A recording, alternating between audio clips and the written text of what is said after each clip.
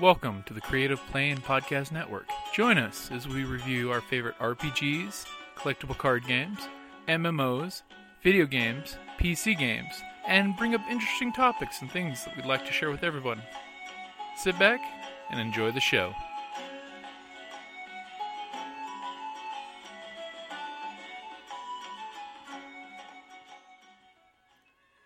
Hi, this is Kelly, aka Trixie from Ragnarok and Roll, a Scion to Ragnarok story, and Tilda Wimblewick from D&D Journey of the 5th Edition.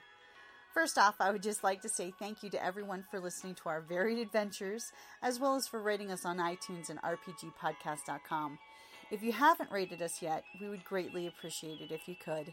And if you're looking for more ways to support our efforts, we are now on Patreon, a great site where you can help us continue making more podcasts, as well as some special surprises for our patrons. If you can, please look us up at www.patreon.com/cppn. Every little bit helps.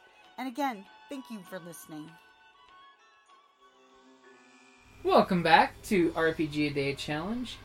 We are at August the 18th. What innovation could RPG groups benefit from most? Or benefit most from? I would like to say, because I'm a huge fan of the Star Wars RPG, which has got narrative dice, as well as Mutant Year Zero, where the dice actually have sway over the story more than just success or failure. So I'm a huge fan of narrative dice as a GM, because that way I know the story, I know whether success or failure what happens, but when on the spot, player and GM alike have to come up with something that's going on. Like in Mutant Year Zero, all of a sudden you push your roll, you roll the biohazard symbol, and your character just earned points that they'll need for their mutant powers, but it's a bad thing because they're taking damage at the same time. Or they succeed, they push and get more success, and they get additional stunts that they can pull off with their action to do it with flair. And the same thing with Triumph in Star Wars, which is amazing, which is the best thing ever, which is why it's the lightsaber.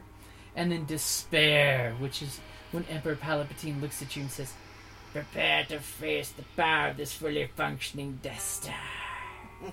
And you realize, oh shit, your group fucked up. Yeah. So what would you say? I don't know, this one's really tricky for me. It could be any kind of innovation.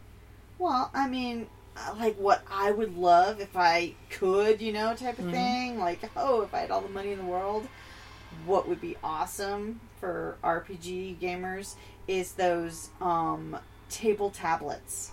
Oh, the actual tablet under the table? That the whole table is, that you see in, like, the movies and stuff. That would be freaking awesome! Not only would that be the world's most useful GM tool, because you can show pictures on the tablet, and the map on the tablet, and zoom in on the map. And you can just put your minis right there on the, on the table itself.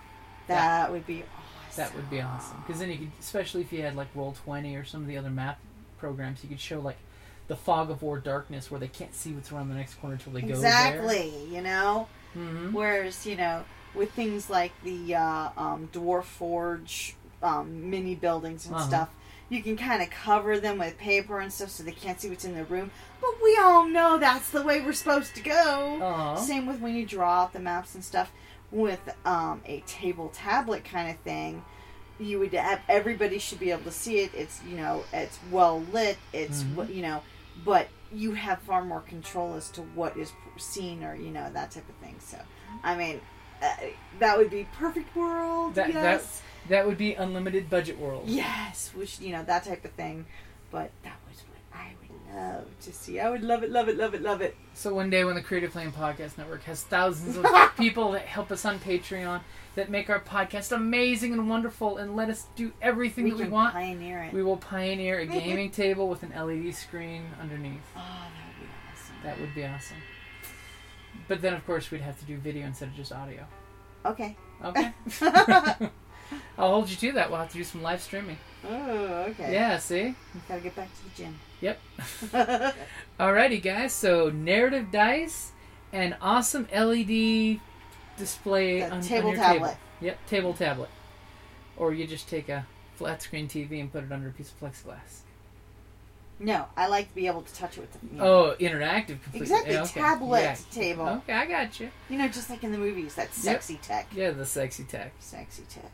Alrighty, guys. Like always, thank you for listening, and we'll see you tomorrow.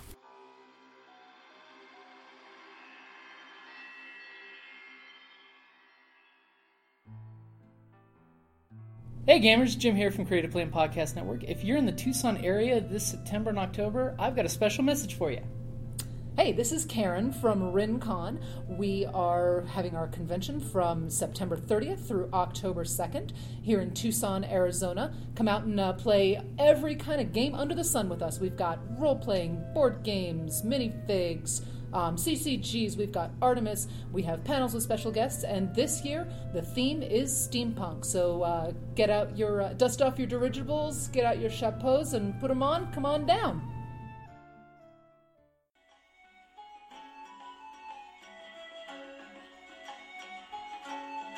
Thank you for listening to the Creative Play and Podcast Network, and feel free to enjoy our other shows such as D&D Journey of the 5th Edition and Scion Ragnarok and Roll, a Scion hero to Ragnarok story.